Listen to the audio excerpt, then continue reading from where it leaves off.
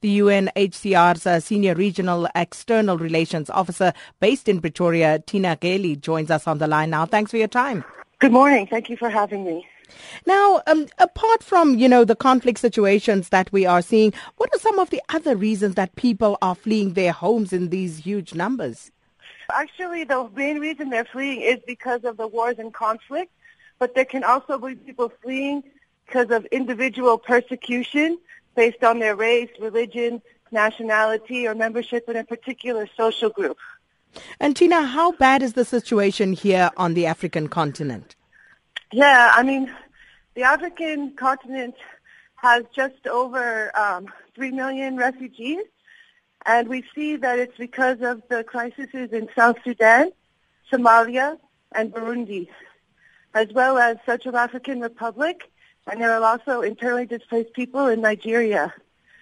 So it's a huge concern here, and more needs to be done to be able to build peace so that these people can return home. In fact, last year we saw the lowest numbers of refugees returning home since 1983, with just over 100,000 people returning home. And what are some of the possible solutions to this plight? I think that there's a couple of things that need to be done. First, the people are there, and they need assistance, and the needs far outweigh the resources available. We're also seeing a rise in xenophobic tendencies, not only in South Africa, but around the world, with countries putting up a fortress-like mentality and not wanting to let people in.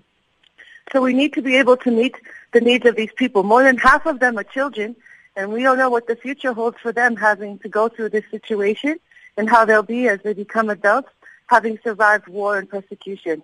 But then also, we need more efforts towards the peace processes so that solutions can be found and that these people don't have to be refugees forever.